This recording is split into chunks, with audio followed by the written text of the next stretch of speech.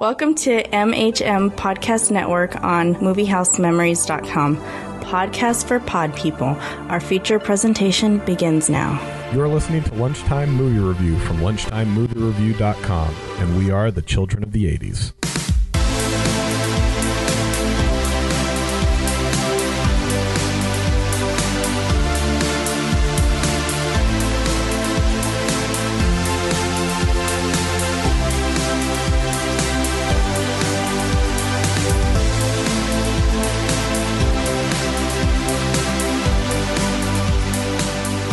Children of the 80s are back with another review of one of our childhood favorites. I'm Patrick. I'm Bobby. G'day, I'm Shane. And this week we're reviewing 1982's 48 Hours with Nick Nolte and Eddie Murphy. But before we get into our review of this classic 80s film, first a word from our sponsor. This podcast sponsors Torchy's, the deep southern family-friendly watering hole atmosphere you'd love to see with down-home hospitality that'd make old Dixie proud. The hell you say? It's Vroman's! Vroman's ain't for shit. Vroman's is live entertainment, real liquor, and most of all, style. Torchy's has class. Oh yeah? Yeah! No matter which side of the street you come from, we got a place for you. Torchy's. And Vroman's. Hey, Jack, quit using that car door so much. Torchy's and Vroman's. When you only have 48 hours to spend, why not spend it with friends and ex-convicts? What was the thing about racial stereotypes that you didn't want to go into? Boy, this movie. Ooh. Oh, wait, yeah. Ooh, that's definitely something I want to talk about. But all right. I got the summary for this film.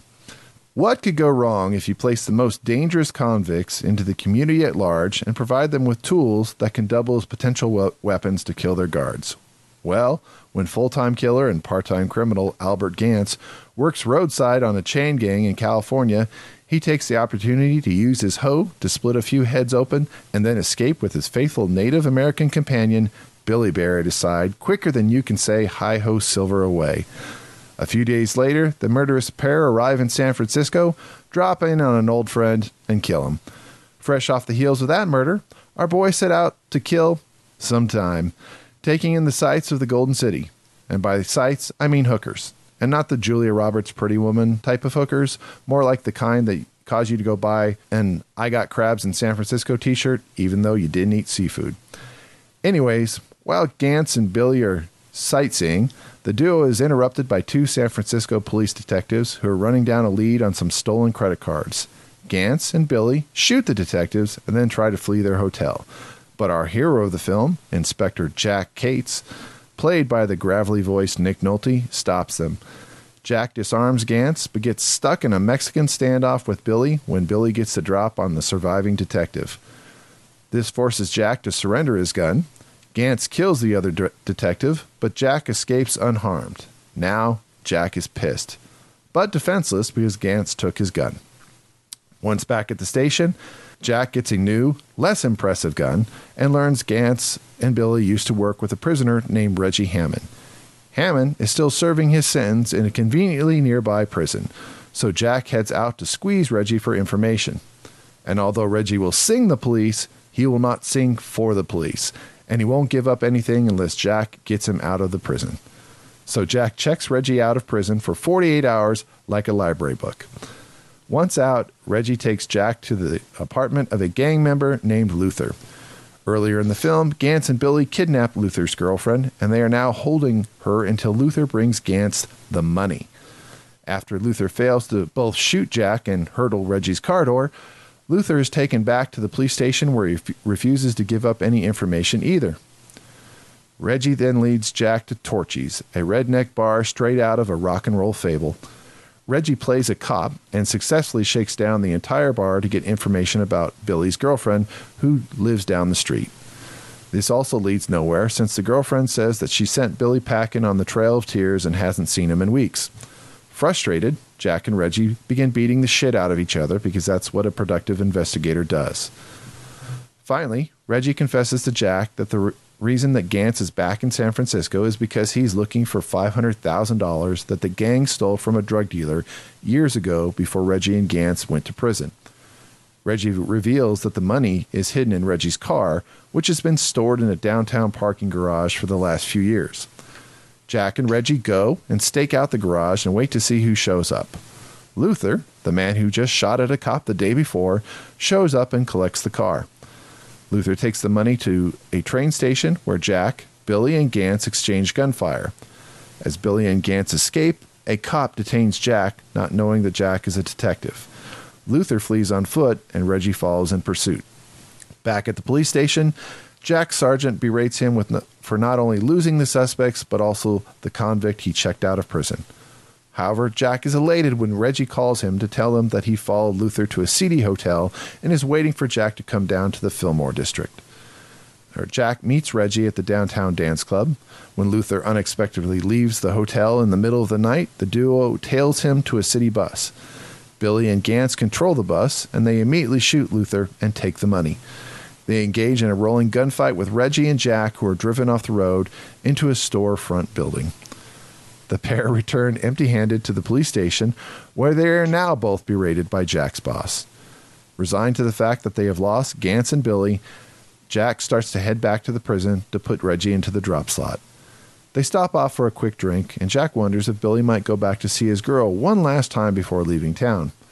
Rather than going back to prison, Reggie suggests that they check it out. Once they are there, they both find Billy and Gantz at the girlfriend's apartment. Reggie shoots and kills Billy because that Indian just doesn't understand that you can't bring a knife to fight with predators or Eddie Murphy. Jack chases Gantz through the smoky alleyways of Chinatown while Reggie tries to catch up. Eventually, Gantz gets Reggie at gunpoint and uses him as a human shield. Jack doesn't hesitate and shoots Gantz regardless, narrowly missing Reggie. The film ends with Jack putting the money back into Reggie's car, telling him that it will be there waiting for him when he gets out in 6 months. Jack also reminds Reggie that if he ever steps out of line again, that he will catch him, which Eddie Murphy responds to with his trademark Eddie Murphy laugh and a vow to only make crappy family movies once he's released. And that is 48 Hours. Spoiler alert or no spoiler alert? We always spoilers. All right. 48 Hours, released on December 10th, 1982, a Christmas present for the world. Released on the same day as Airplane 2, the sequel, The Toy, Gandhi, Sophie's Choice, and the same month as Kiss Me Goodbye, Tootsie, Honky Tonk Man, Best Friends, The Dark Crystal, and Bobby's favorite film, Trail of the Pink Panther, The Godfather 3 of that film series. Gross. But 82 was a good year. I mean, I saw Kiss Me Goodbye in the theater, so it wasn't all that good. All right. I'm more thinking of the Beastmaster or Cat or Blade Runner. You know, it was a really good year. Yeah. Yep. That we, on a previous podcast, we talked about how June of 1982 could arguably considered to be one of the best months for movies ever. But that's a separate podcast. Go look for that one. All right. It grossed over $78 million at the box office, was the 7th highest grossing film of 1982, right behind Rocky III, Porky's, and Star Trek II, The Wrath of Khan, and right in front of Poltergeist, The Best Little Whorehouse in Texas, and Annie. Nominated for 1 Golden Globe, New Star of the Year, Motion Picture Male, obviously Eddie Murphy, who lost to Ben Kingsley for Gandhi. The female winner for that category that year. Anybody have any guesses? Sally Field. For a female newcomer? Oh, newcomer, I'm sorry. Newcomer, 82. Michelle Pfeiffer, Grease 2.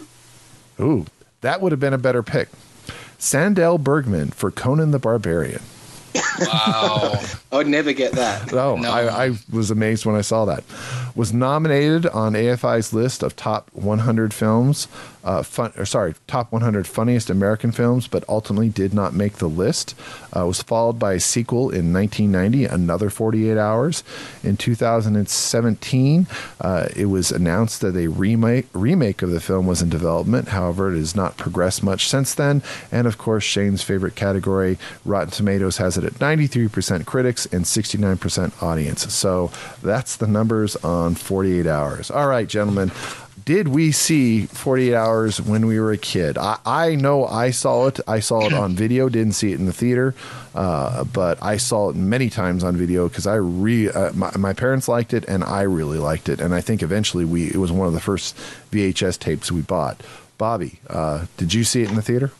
I did. My brother took me to it, actually. I was 17, and in Oregon, you had to be 18 to see an R-rated movie without an adult. So I had to have an adult take me, and my older brother just happened to be the nice guy. And yeah, I thought it was fantastic then. It was definitely you'd never seen Eddie Murphy before, so he was a spark that you hadn't seen on screen before. So yeah, completely different than on video. I was too young to see it at the theater. I do remember the poster, though, because I just remember he had his middle finger up, Eddie Murphy. And I always remember... On the poster? Yeah, well, it's not on my DVD cover, but there was a big poster, and you'd probably see it online, of Eddie Murphy with his finger up towards the camera, and he's like handcuffed to Nick Nolte, and it said like 48 hours. Yeah, I'd not seen it at the theatre, not old enough, but I know I'd seen it on VHS. I don't remember when. I'm not sure I documented it when exactly, but it was one of a handful of movies that I recorded, like pretty much the entire movie on audio cassette and then listened to it on playback all the time. Because it was when I was watching it again for the podcast, I'm remembering, because it's been a while, I'm remembering the things that it said and the music. Yeah, Eddie Murphy to me was everything, but I would have seen Trading Places and Beverly Hills Cop probably before this one. All right. Shane said that picture, the poster of his middle finger up. I just looked up 48 Hours movie poster. That's his index fingers. Yeah, the U.S. version is him with handcuffs on his finger with a cigar in his mouth. But if you look it up, there's another, this is probably the international version, that's more of like an animated image. And his finger, he's got his finger up. It's no kidding. Yeah, they're handcuffed together, and so it's yeah, and I've got like a couple of big coffee table books of movie posters, and it's in there, the original one that I know of. Wow. With his middle finger up, giving the bird. Yeah, interesting. I was like, I don't think that was his middle finger up, but no, that's what I was saying. Same poster. I'm like, no, that's not. It was an R-rated. Yeah, it was an R-rated film down under, and all R-rated movies here are classified as restricted to 18 years or over. So you recorded it from beginning to end on audio recording? Yeah, I must have. Like I did that with The Breakfast Club. I did it with Blade Runner. You know, I did it with a few movies, and I just play them to myself at home in my bedroom and that when I was a kid. Or that's how obsessed with movies I was. Oh, I thought maybe it's because you liked all the racist humor in this. No. I wouldn't have even picked up on that back then. Like some of the words that he came out with and that and the names that Nick Nolte was calling him. Oh my gosh. I wouldn't have picked up on all that as a kid, but obviously this time my eyes were like getting bigger and bigger, thinking, did he just say watermelon? Yeah. It was pretty full on. Yeah. I guess we could start there. I have not seen this, and I love this film. I really, really do love this film. I've owned it on VHS, I owned it on DVD, and now I own it on Blu-ray, and I have a digital version on my Vudu account as well. So I have it in 4 different formats, but I probably haven't watched it in over 20 years. I just love to keep buying the movie, apparently. And I seem to remember some racist, statements being made towards Eddie Murphy. I didn't remember it as much, and it was bad. I mean, it was really, really bad. And this is an early '80s film, and I was kind of taken back. Because at first I was thinking maybe I could watch this with my son, because I'm not as upset about violence and things like that. Language bothers me a little bit, but the language was pretty harsh in this one, and especially the racist language. I'm like, yeah, I'm glad I wasn't watching this with him. What did you think, Shane? Obviously, you thought it was pretty bad. Oh yeah, it was eye-opening. But I kind of expected as much, because I like Nick Nolte, and I had seen it again like maybe 5 years ago, but I'd still sort of forgotten. So when the impact this time it was just ongoing too. And the best scene is Torchy's. Like, I just love that scene. That is classic Eddie Murphy. There's a lot of really good moments and scenes in this film, but Torchy's is just the classic Eddie Murphy, and there's so much racism stuff in there as well. It's funny though, and I wasn't expecting it to be so harsh, but definitely would not happen today in a script, I don't think. Yeah, this would not happen today. The same thing. Now, I've seen this thing many times in between. You said 20 years, Patrick. I've seen it a couple times in between that 20 years. And I think I watched this maybe 2 years ago. I like the director, and I like this kind of a movie. That's why Streets of Fire and, basically Walter Hill, his type of directing, I like those kinds of movies. It's still wow in your face language and racism, and I mean, just look at the characters. Billy Bear, you've got the black captain that is as racist as the other guys. I mean, everybody is calling each other names. It's not only in your face. It's by today's standards, this movie would not be made, and if it would, they're going to have to rewrite it completely. So yeah, this is a very racist movie. And I agree with what Shane said, though, is that the Torchy scene and even Broman's parts of that were very funny. They were just obviously racist. You kind of have to put your race card in the back of your mind and just kind of let it go, because it was 1982. Offensive for 1982, but still 1982. It's not today.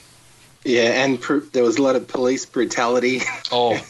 and just stuff like that. And I remember as a kid saying trim as a code for sex, and I would have got it from this movie. When he started saying trim, I'm like, oh, I remember that. Well, this is and I could be wrong, I believe this is the first Eddie Murphy movie we've reviewed for Lunchtime Movie Review, and this is the first Eddie Murphy movie as well, his film debut. What did you guys think of Eddie Murphy in this film?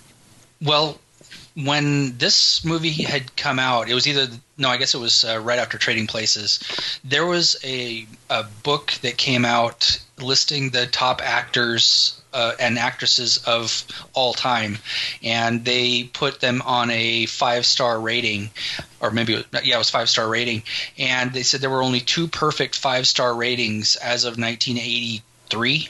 It was Ben Kingsley, who had just won Gandhi Oscar, and Eddie Murphy. They were the 2 perfect number 5 actors of all time. So in the day, that's what people thought of Eddie Murphy when this movie had come out, and Trading Places right after. Those were the only 2 that they had to work with. I thought he was fantastic. He was perfectly cast. I thought he was just the perfect badass, chip on his shoulder. This is the stuff that we were talking about with Norbit on our number 2 review, where this is where Eddie Murphy is at his best. This is his genius comes out. He's funny, he's articulate, he's angry, he's the guy that he's being put down, but he's going to put it right back in your face just as hard and as harsh and as fast as the guy that's throwing it at him. So very well cast. I thought he was perfect in the role, and I believed his character through the whole thing. It's not a believable story that they would have done what they did, but he played it extremely well. I won't talk about the sequel. But this part, at least in the original, he was fantastic. Well, according to my DVD, it was just into the 24th minute that we were introduced to Reggie Hammond in 48 Hours. And, I mean, he's just in control just about the entire movie. And I'm pretty much unaware of Saturday Night Live. As far as I know, it didn't screen in Australia at the time, back then. And I was too young to see it. So it was sort of Trading Places, and then Beverly Hills Cop really, really I loved and still do to this day. But I just loved Eddie Murphy. So when I saw 48 Hours, this guy is on fire. I loved him. I just think he was so funny and quick. And you look at him now, and even as an adult, he's sharp. His comic timing is there. His mannerisms, just stuff. Like, he was obviously For his first movie, it's pretty incredible. Not many actors can have a debut this good and being a comedian as well. You can do debuts in dramas and so forth and have an impact, but this guy, as a comedy, he set the screen alight. And perfect chemistry with Nick Nolte, which I know we'll get onto, but I love Eddie Murphy. I liked all his movies, I think. Even Golden Child was spoken about that, Beverly Hills Cop 2, and Coming to America. It probably wasn't until Harlem Nights that he started to let me down, and then it was ongoing from there. Well, I did watch Saturday Night Live, so I was aware who Eddie Murphy was at that point in time when I first saw this. I mean, he was funny in it, but he wasn't as funny as he was on Saturday Night Live because there was a straightness to the character. I mean, there were stakes and there were shootouts and there was actual drama to actually act through as well. But I loved him in the role, and the similarity of the kind of the Beverly Hills Cop, where it's comedy, but there's also stakes and action and drama to act through, is, that without a doubt, I think are some of his best roles in his entire career. Much as I poked fun of the fact that he started playing it up for a lot of silly comedies or family comedies that had been going on for about the last 20 years, with these very rare moments where he, like Dreamgirls, where he actually acts, where I think there's the talent of Eddie Murphy. I don't really enjoy Eddie Murphy comedies like I did through most of the 80s and into the 90s, but this is one of my, I'll say it right now, I think this is my favorite Eddie Murphy movie. I really like this film. I like Trading Places. I like Beverly Hills Cop, but I don't like them as much as this. And I think this is his best performance. And I think it's because it's before he got comfortable being in a certain position and playing a certain type of role. And, he was kind of challenged in this. And apparently did not have a really fun experience on the set because he was treated pretty badly. But, I think what made it to the screen, as Shane kind of said, the chemistry he had with Nick Nolte, which is really, really good, considering some of the material that was getting thrown at him in the film, I thought was pretty good. Shane said he liked the chemistry. What did you think, Bobby? Of he and Nick? Yes. That was the best part of the movie. I mean, I agree with everything you guys are saying about Eddie Murphy, but I have to say the same thing about Nick Nolte in this role. I thought he was perfection. He had that gravelly voice. He had that put upon, just street-worn cop that he was the lone wolf, gonna go out and take down the guy that took down his gun and took down all those, that he was a cop killer. I mean, he was gonna do it, and he was gonna do it fast, and whatever it took, and including to the point where he was being a racist jerk. I mean, as horrible as you can be to another human being, he was being that. And I thought that their chemistry, as the movie progressed, became the highlight of the whole movie. To me, the story wasn't nearly as much fun as just watching these two amazing actors bounce off one another physically as well as verbally. I mean, it's a tour de force for these two actors. And I agree that I think this is my favorite Eddie Murphy role, and having Nick play the way he does. I like Nick in a lot of things, but this is the one that I think is his standout performance as well in his career. Excellent for both of them. Shane, what about Nick Nolte? Oh, yeah, he's great. He's always been a bit of a favourite of mine, even in later years. Everything Bobby just said's spot on. The chemistry here between these two, can't fault it. And although it's a little bit questionable in the 1990 sequel, but you were saying that you had trouble on set, Patrick. I'm surprised because it doesn't come through the performance. So that must mean also how confident Murphy was, unless they did some editing. Well, it was he was an unknown quantity, and I don't believe the studio wanted him on the film. That the original intent for this film was to have Clint Eastwood and Richard Pryor. And, Nick Nolte was not the star power of Clint Eastwood, and Eddie Murphy was a television actor, and an extremely young television actor. So they were taking a risk and he made some comments about how that they didn't like a lot of the dailies that they were seeing from him, and he never, I guess, felt comfortable on the set, like he was secure that he had the job. And, although I've never heard anything bad about him and Nick Nolte, like that they didn't get along or anything like that. In fact, around the time that this was released, Nick Nolte was scheduled to appear on Saturday Night Live, which Eddie Murphy was still on at that point.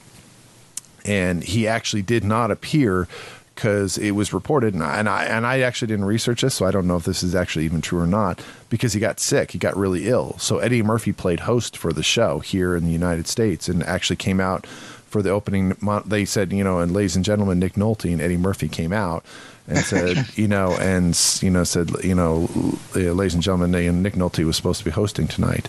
He's my co-star and friend from 48 Hours, and I went to pick him up at the airport, and after he got off the plane, my friend Nick Nolte vomited all over my suit, and so he can't go forward, so I'm going to play host tonight. And so the episode essentially went hostless. But the fact that he was coming on SNL when he wouldn't have to do that, and I've never heard of like bad blood between the two of them. And they did come back and do a sequel, although Eddie had to have top billing in it. That he had the star power that he didn't have to do a sequel to that at all if he didn't want to, and he could at that point in his career could choose whatever he wanted to do, and he came back and was willing to do it with the same director and same stars. So. Almost the same villain, I guess, but yeah, pretty much. I mean, I think there was something also because Harlem Nights he directed, and Paramount probably said, "Look, we'll let you do your passion project here, and if you do us another 48 hours." So that would have been a 2-for-1. It could be, but at the time, he pretty much did everything for Paramount. I mean. 48 Hours, Trading Places, Beverly Hills Cop, Best Defense, Golden Child, Beverly Hills Cop 2, Coming to America, Harlem Nights, and another 48 Hours, which I think almost summarizes his entire film career from 1982 to 1990. All are Paramount Pictures releases. So I think Boomerang is too. Boomerang is early 90s. Yeah, Boomerang's a couple. After that, he went over to like Buena Vista, which was a Disney company. Yeah, with I think the last one that I recall with him with Paramount was Vampire in Brooklyn, and then he went for Distinguished Gentleman is when he went over to I think Hollywood Pictures. I think this is what that one was under, but still right. Disney, the Disney company, and then he got over to Universal for Dr. Dolittle and The Nutty Professor, and he obviously made a series of films for them there. But I don't recall him making any Paramount Pictures. I'm sure he has, but since then. But he was like exclusive to Paramount up until that point in time. So they were well in the business together. I mean, the famous story is Paramount in the 1985, 1986, is they had two franchises, the Star Trek films and Eddie Murphy films. And Eddie Murphy was a huge fan of Star Trek and wanted to be in a Star Trek movie. And they wrote Star Trek IV, The Voyage Home, with a Eddie Murphy character in the film. Yeah, I remember this. Yeah. And because he wanted to be in it and they were going to let him do it. And I don't remember if it was the people from Star Trek or ultimately Paramount Pictures suddenly got nervous saying maybe this is too far, possibly images of Richard Pryor in Superman 3 saying don't cross the streams and keep your franchises separate, and decided to pull the plug on it and got rid of the kind of slapsticky character that believed in aliens from the film. But that they had an intention of doing that at one point in time. Sadly, and I was hoping it would be deleted from my mind, but Norbit, I have a feeling, was distributed by Paramount Pictures. I don't remember. I wanted to say that was Universal, but I could be wrong. I hate to even think about Norbit anymore. Yeah, the film that killed his Oscar chances. That's what I will always remember that as. So... That's really, he's an actor, and I don't want to go over the ground we went in through with Norbit, but he's one of... Not, a lot of actors go through highs and lows, but this guy has gone through some mega highs and some ultimate lows. just up and down like a roller coaster on a constant basis, you know. Some actors, when they get down, they don't come back unless it's like John Travolta, who's given sort of a lifeline and he turns up in Pulp Fiction and then all of a sudden his career's back on track. So Eddie Murphy has never really gone away, but the up and down parallel of the career fascinates me, I've got to say, as a film critic, because there are some shockers, but there's some really movies there that a lot of people don't know that are actually okay. But I wonder if a lot of that up and down has a lot to do with the almighty dollar in Eddie's mind, because true. There's a lot to be said for somebody that's taking roles because they're interesting, and another one to take roles because it's lucrative. And if you have the talent as an actor or comedian or a singer or all three, like Eddie, I mean, he's a powerhouse at everything that he does. And when he steps on stage, you're immediately drawn to him. And even if it's crap, it's going to be it's an Eddie Murphy piece of crap, you know. Yeah, you know it's that an he's Eddie in Murphy movie. Exactly. And so he's got the Pluto and Ashes on his resume, but he's also got the Beverly Hills Cops, and he has the ability to do the Beverly Hills Cop to this day. He can still pull that out. I believe in him. It's just, you know, everybody's waiting for that moment. It's just he's getting older, but I still think he can still be the Robert Redford of our generation that can continue on into his 70s and 80s and still be fantastic if he starts acting and stops just going for the big bucks. Well, it's possibly not always the money. I know he's got a lot of kids, and he's currently married to an Australian, by the way. Australian girl. But Triplets is a good example. He could have made that. He could have said yes to that years and years and years ago when it was touted. But, you know, it's still gestating in the development stage. Now, maybe it was because of the script, but really, if he was just like a money grab, that's something he could have done years and years and years ago.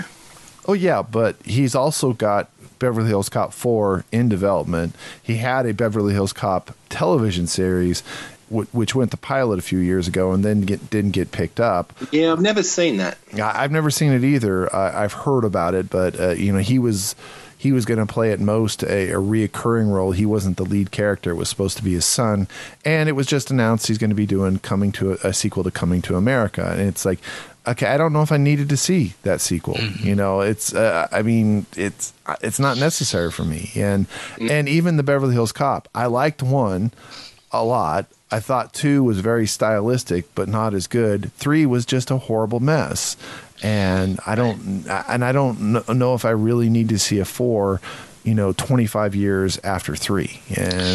But that's where you have somebody that is basically, he's at the company teat over and over again to the point where it's dry, and he continues down the same paths. He needs somebody like a Robert Towne or somebody to come along that's an amazing screenwriter that he can share time with for 1 or 2 or a couple movies, that he can start to turn around into a middle-aged amazing actor again, and something special, something like the 48 Hours Beverly Hills Cop type of personality, that where he's what draws your eye, and it's something that's edgy and amazing, and something you're not expecting from him, like Dreamgirls. I mean, he came out of nowhere and Oscar nomination. He's got the chops. He just has to stop going down the same paths that are just worthless at this point. Nobody wants to see a 60-year-old Axel Foley. It just isn't funny anymore. I just hope that maybe if Beverly Hills Cop 4 does eventually go ahead, it makes up for Beverly Hills Cop 3, because that was pretty bad. And it's a bit like how Crocodile Dundee in LA, if they do a 4th Crocodile Dundee, it better make up for Crocodile Dundee 3.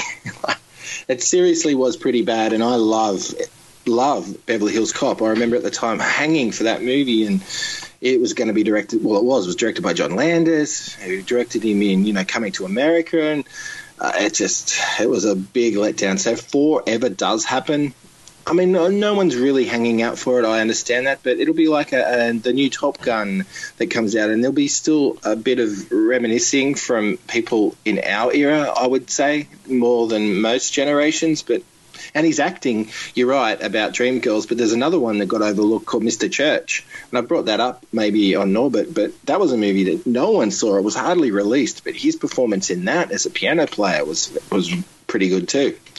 Yeah, but the thing about nostalgia is if Beverly Hills Cop 4 comes out, the people like me and you that are going to be going to the theaters will see it once in the theater, see it that it's crap and it's not worth watching again because I loved Axel Foley 1. I don't like Axel Foley 4, and you're going to get those opening weekend receipts, and then he's going to tank because the new generation of the 18 to 30-year-olds right now are not going to want to see a 60-year-old Axel Foley. It's just it won't have any legs, and he will bury that character rather than let him go right off into the sunset. And doing something cool. I mean, I wouldn't mind seeing Beverly Hills Cop 4 as a different person altogether, with him being a 48 Hours type of character come out of nowhere and completely different name, completely different setting, and boom, this is 55, 60-year-old Eddie Murphy with an edge. I want to see that, and the new generation watchers would probably flock to that kind of a movie. And a cameo from Nick Nolte. Absolutely. Oh, that would be awesome. But that's a completely different story than that. So all right. I'm just thinking out the box. All right. So here is exactly what I think is wrong with Eddie Murphy's career. These are what he has listed in production right now.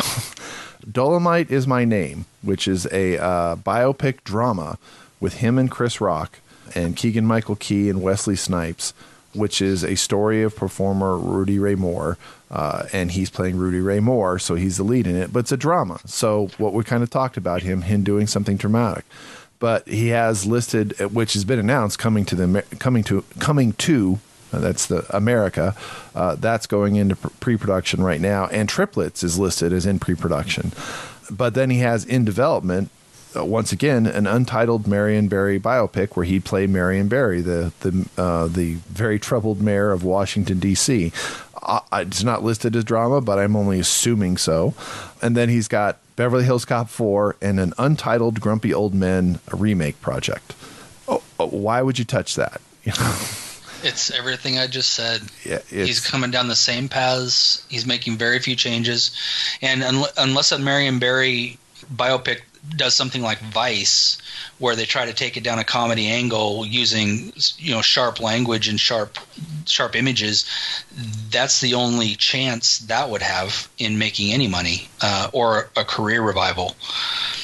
This is just the same old. Yeah, well, they haven't announced another Shrek, so that's a good thing. Well, but I don't consider him the strength of Shrek. That's a Mike Myers project. He's a supporting character in that, a strong supporting character. And it's voice work. He also did voice in Mulan, which wasn't bad, but it was, it's still a lot of kid fare. And I like my Eddie Murphy a little dirty, I guess. Yep. So. Yeah, he's actually good in Mulan. That is one of my top Disney movies. But it's a reason why you don't see Cameron Diaz, Mike Myers, and Eddie Murphy as much on the screen as you think you might, because they from Shrek 2, they're just getting royalties. So all the rides, all the merchandise, all the other Shrek mini cartoons, the short ones, they're still getting royalties. So yeah, even though he's just the donkey, he's probably still making a cash load of money. Oh, without a doubt, that those things will play on in perpetuity for kids for generations and generations. Yeah. Anyways, before we get too far astray, we were here to talk about 48 Hours. Shane, you're on the podcast, so we have to talk music. What did you think about the music in the film? James Horner is a popular composer and has done so many great themes.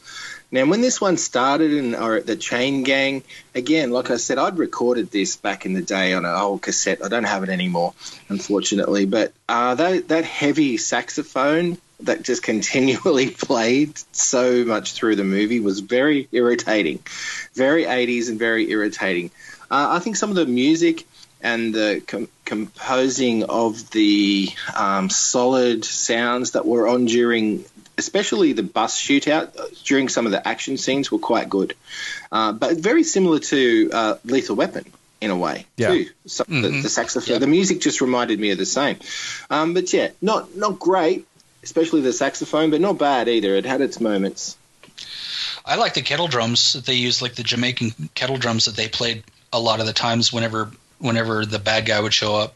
Yeah, they had their own themes, really. They really did, yeah. No, I actually liked the music. I thought it was fitting for 1982 when it came out, and I don't think it was dated. You know, it's dated today, but I'd listen to this again. I think it was kind of fun. So it's not a soundtrack that I go out and buy, but yeah, I thought that it didn't date the movie specifically to 1982 other than maybe the saxes, but that's about it. Otherwise, what was good was went the through band. the 80s. Yeah, exactly. And the bands in Froman's and Torchy's were actually pretty good. They were decent bands. And Walter Hill has a knack of that. You go through some of his other movies, he's got an ear for bands and music like that are in clubs or pubs or something playing live. Of course, Streets of Fire. You have the dancers up on stage with them too. The setup of those totally Streets of Fire. Great. Yeah, it was a ripoff of 48 Hours, his own movie. It is. I mean, I love it. I think it's great. I love Walter Hill's stuff, but yeah, it's a ripoff. I really like, obviously, the Bus Boys. The Boys Are Back in Town were used in this film, I think also in the closing credits. And then Eddie Murphy used it for his Eddie Murphy Delirious stand-up comedy video. He did too. I forgot about that. Yeah, he had the band tour with him. That was his best stand-up video, by the way. Yes, it is. There's nothing like that. Yeah. No. Which also Raw's okay, but you're right. Delirious just is better, okay. but Raw is okay. Yeah, Raw, also a Paramount release in the 80s. Oh, gosh. So, yeah, they Delirious? Was Delirious Paramount? Delirious that was a really popular VHS in my video shop. Yeah, it was a Paramount release, but it was an HBO show. So and he was only 20 when he did that, right? That was just before 48 Hours. Yes. Wasn't it? Well, I think 48 Hours because that's where he met the Bus Boys. And he asked them to tour when he did that stand-up tour. And I think so he'd filmed 48 Hours, then made Delirious, and I think that came out then 48 Hours. Okay, because that soundtrack for Delirious, I had that tape like you did, Shane, where you listened to it over and over. That Delirious was in my car all the time, cranked. It actually got my friend in trouble with the car thing one day with a guy that pulled up right next to him, and the car sequence went off with the guy next to him. So, it very raunchy but hilarious. Best stand-up ever. But that's also the Eddie that I love. He's that raunchy, edgy, angry classic Eddie Murphy. That red suit that he had on, that leather suit, and this was really the period I loved him as well. Yeah.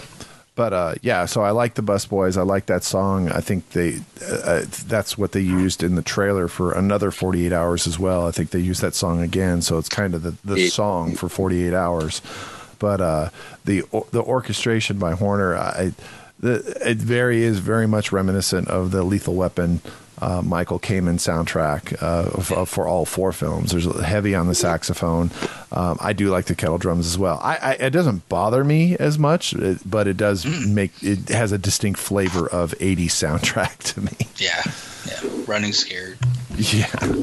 Well, you talked about Eastwood and Richard Pryor, and what I was thinking, because Richard Pryor, Richard Pryor was a different generation for me. I guess he was the generation before me. I never really liked him as much in movies, and I think Eddie has that. He's an edgier Richard Pryor, and I think that's why the studios struggled with him.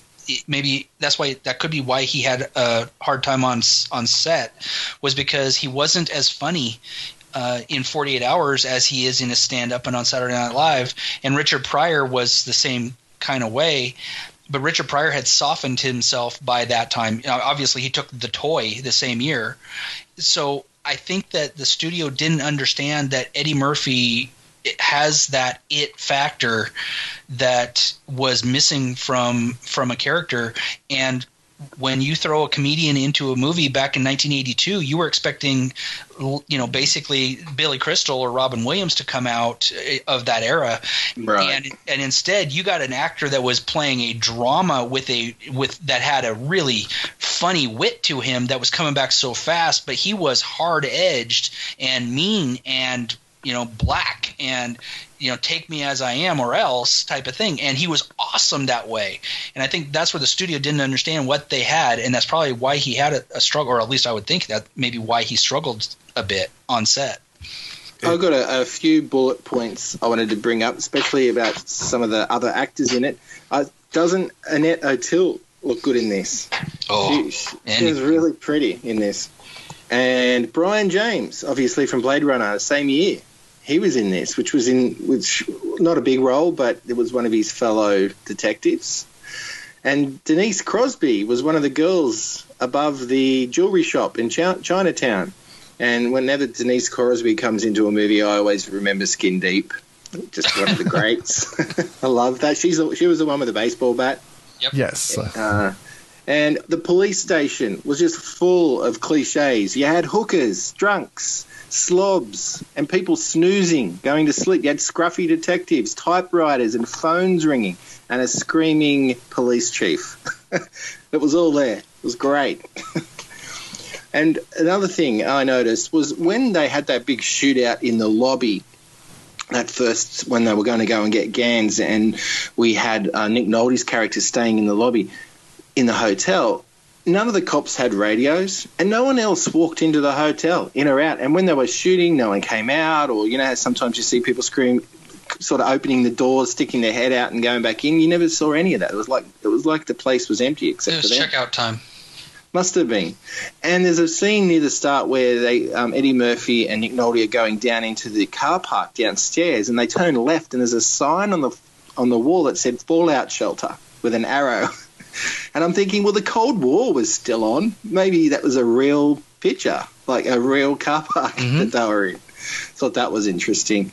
And the bus shootout, which I mentioned briefly before, when the music, that was a really well-staged scene that was definitely practical, because the bus and the car kept smacking into each other. They were shooting. You could see the actors' faces. It wasn't stunt doubles most of the time, I don't think. I just thought that was really they good. They still couldn't hit the broadside of a barn from 5 Well, feet away. they couldn't. They should have shot one. There was two shooting at one. They should have just shot the tyres out. And last but not least, I've never done this until watching it again. I looked up that Space Kid cartoon that James Remar Gans was watching at the start. Yeah. He was staring at it. It's a real cartoon. I never knew that. A Paramount Pictures 60s cartoon. I'd never seen it before, but I always remembered it, in 48 Hours. And Candy at Froman's, of course, is from Miami Vice, which was one of the great shows. Is that where she was from? I'd seen her face somewhere. Yeah, she's in a lot of movies too, but she's being a big adorable. fan of Miami Vice, that was Trudy. You made me think of something that I wanted to say, talking about Annette O'Toole. I did read where there is like a longer version of the film that I cut that her story was a little bit beefed up and included nude scenes, which I always like when I watch it. And I swear there was a nude scene in this film, but it's not her. It's some of the Cross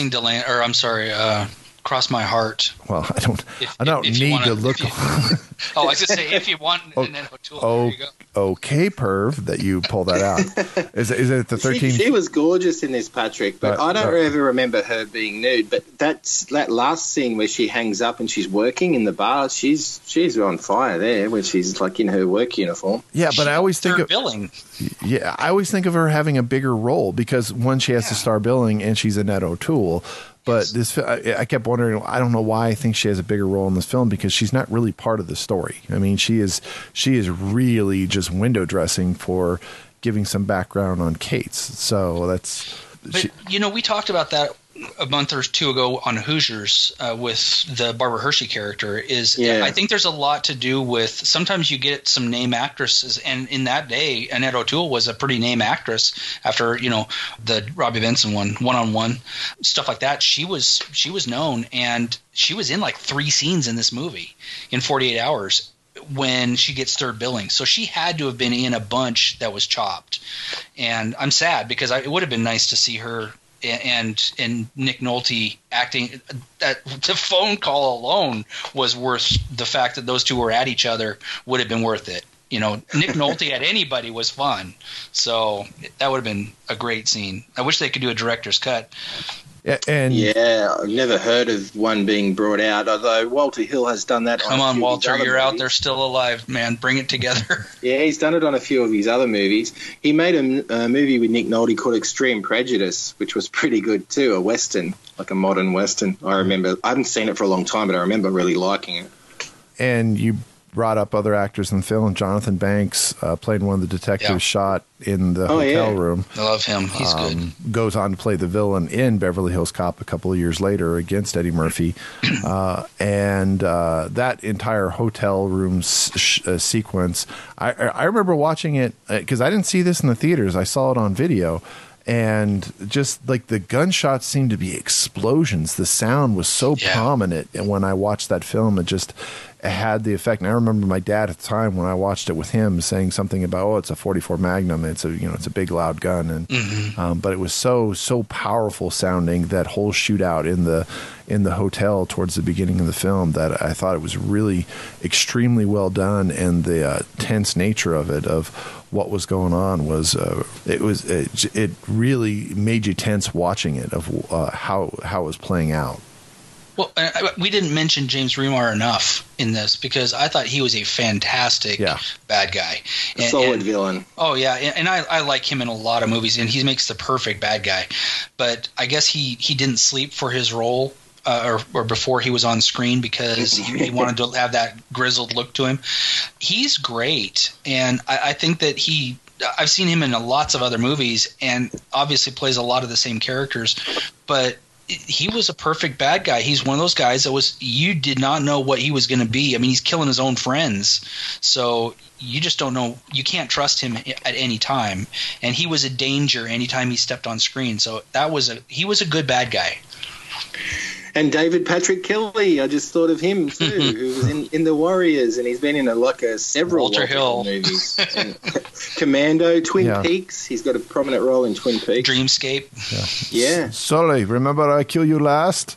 I lied. It's a great cast, and honestly, if Porky's and Animal House is like the mother of tits and bum sex comedies of the 80s, this has got to be one of the first, buddy cop movies to set the ball rolling. Well, I mean, there's probably ones before this, obviously, but this is one that was a huge hit, so a lot of copycats. A lot of people identify this as the first buddy cop film, which is funny because they're not really buddies, and they're not both cops. But the framework of the two guys being friends and taking on crime in some sort of capacity, I think it's weird how, I don't know, at the end of the film, if you really would believe these two guys would be friends after everything they've gone through and everything that Nick Nolte says to him in that time frame. I mean, no, but they respected one another, and I think that's the part that the movie. I don't think they ever would have ended up being, beer buddies. I think they would have ended up where, if they would have met on the street again, they would have known what the other was, and they would have shook hands and parted the same way. There never would have been the buddy. That's why I think another 48 Hours kind of screwed the pooch with that. I don't. It did in a way, yeah. And I mean, they tried to relive it, and it wasn't half the movie. I mean, it's still entertaining and not a bad crime action film, but it doesn't hold a feather to the original. Yeah, it tries too hard to be suspenseful as who's the real bad guy. I can't remember if it was. I keep want to say the Sandman, but it's not. It wasn't. Well, there's Gans's brother turns up in it's Gans's, another 48 Hours. Yeah, it's Gans's brother, but it's also Kehoe. Brian James is the ultimate bad guy. Spoilers for anybody who hasn't seen 1990's Another 48 Hours. That is the drug dealer that they stole the $500,000 from before this film. That doesn't even make sense with the way he acted in the first one. He would have been after Eddie the whole time, or he would have been involved somehow. Well, yes. Okay, we could point out all of that. But the whole thing is that somebody, first of all, starting off with takes place 8 years later, and Eddie Murphy's still in prison, and they come up with some. I never got that either. They have some bullshit explanation of where he got busted for something or framed for something, Yeah, and he had to stay. But people are trying to kill him because he can attempt. And it's not the Sandman. It's some lame ass damn name for the ultimate bad guy, because he's the one guy that knows what he looks like. And you get the big reveal in the last shootout of the film when he says, "No, that's the Sandman," or whatever, points to him, and because Jack thinks it's someone else, and it's not, and it turns out to be his friend from the first film. So Great. I watched it, but honestly, I probably didn't take too much attention to it because I was drifting. It does not keep your attention like the first one did. The jokes aren't the same. The action's really not the same. And there's too much happening for it to be well executed when it comes to the action scenes. It's just their explosions for the sake of it. And it could be Iceman rather than Sandman. Iceman, there you go. Yeah, but again, I just didn't sort of take as much notice of it as I did the original watching it again. Yeah. All right, well, let's wrap it up. Does this film stand the test of time? Although I think we've already telegraphed our punch. Bobby? Yes, this movie is one of the framework for buddy cop or buddy crime fighting duos. I think this is a great movie. I think it is worth watching again and again and again just for the 2 stars, but so many good bit players behind them that make this even better. But yeah, this is a great movie. It's dated by the clothes and the music, but it's well worth watching specifically just to watch the chemistry between the 2 stars. And the racism. So, don't forget the racism. Well, yeah, you kind of have to put cotton in your ears through some of it because it really is over the top. But for the day, that's pretty much, it was the start of the finish of racism where it was so blatant in your face. You could not do that today. But yeah, great movie. I think it's definitely worth watching again today. And yeah, stands test of time. Shane? Yeah, exactly. Other than the huge problems I've got with the racism in this and in the screenplay and the actions of the characters, overall, man, I think this is a bloody good movie that does stand the test of time. It is just top-notch filmmaking on the streets, practical effects. Good, the story's not majorly good, but it's enough to hold your attention and you care about the characters. So I did wonder why they didn't put an APB out on Gantz after the prison break, because it was only like 2 people chasing after him, and one of them was a convict. Honestly, I think they would have had more than just that, those 2 after him. But those things aside, the cliches and that aside, great movie, highly recommend it. And yeah, I've only got it on DVD. I should upgrade to Blu-ray. You should. Agreed. And turn up the sound. Yeah. Got to hear those guns go off. Yeah. I'll make it 3 for 3. I absolutely do think it stands the test of time. Much like Shane, I am bothered by like the racist statements that Cates is making towards the Reggie Hammond character throughout the first 3/4 of the film. I mean, he explains it in one at the Fillmore bar later on, saying, "Hey, I gotta keep you down." And I thought Eddie Murphy's character's retort is, "That doesn't explain it all, Jack." Or the captain. Yeah, or even the captain, another black character with the racist statements. But the thing is that what bothers me is that you didn't have to write it that way. He has to keep the character down. I understand the philosophy of that is, you want to keep control, especially of a convict is in your custody, but you could call him an asshole just as much and be just as effective, rather than calling him, as Shane said, a watermelon or something like that. And I agree with you. It is a different era. It's just weird to think of that in my lifetime that it's changed so much that you would never see that in a film, a Hollywood mainstream film today that wasn't directly dealing with a race issue, or to portray a character as racist. I mean, Jack is supposed to be one of the 2 heroes, so it's... Well, even Shane Black's movie, The Nice Guys, that is throwing you back to the 1970s, it was only done a couple of years ago, that can't have, even if you're throwing them back into that time frame, you still can't use that kind of language today. Correct. It just isn't possible in today's Hollywood. No, the political correctness, has come so far as that audiences are turned off by that in a film unless you're dealing with something directly involving race, and the characters that are using those statements are usually being portrayed as villainous or racist characters. Jack's not supposed to be a racist. He's supposed to be the hero, but he's throwing those racial epithets at, Reggie Hammond constantly. As I said, through about 3/4 of the film until they have this kind of mending of the fence slightly later on. But it's like the Clint Eastwood movie, The Mule, that recently came out. It got lambasted for racism, but that's the character, and it was also set 20-odd years ago and based on a true story. So they did, I'm sure they lightened it down a bit, but there was still some racist incidences and comments in that film, and it was only made in 2018.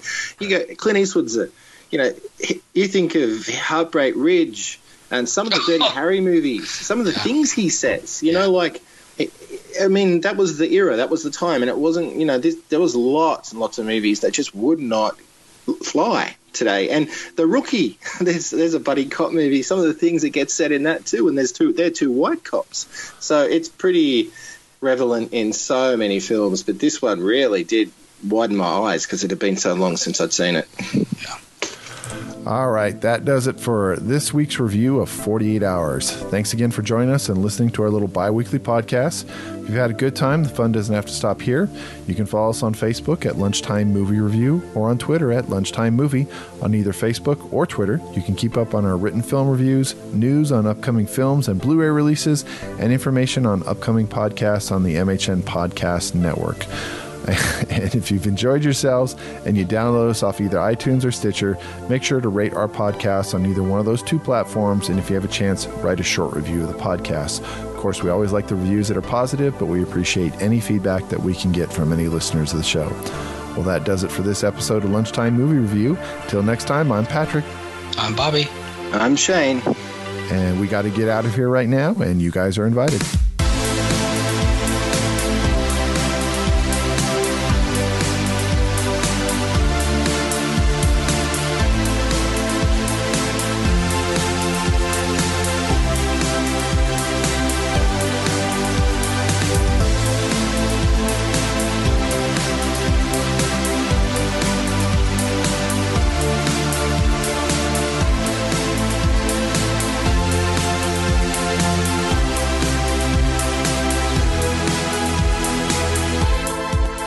This podcast is intended for entertainment and information purposes only. The theme music for Lunchtime Movie Review, Fireworks, is provided courtesy of Alexander Nakaranda at serpentsoundstudios.com under a Creative Commons Attribution 4.0 license. All original content of this podcast is the intellectual property of the MHM Podcast Network, Lunchtime Movie Review, and Fuzzy Bunny Slippers Entertainment LLC unless otherwise noted.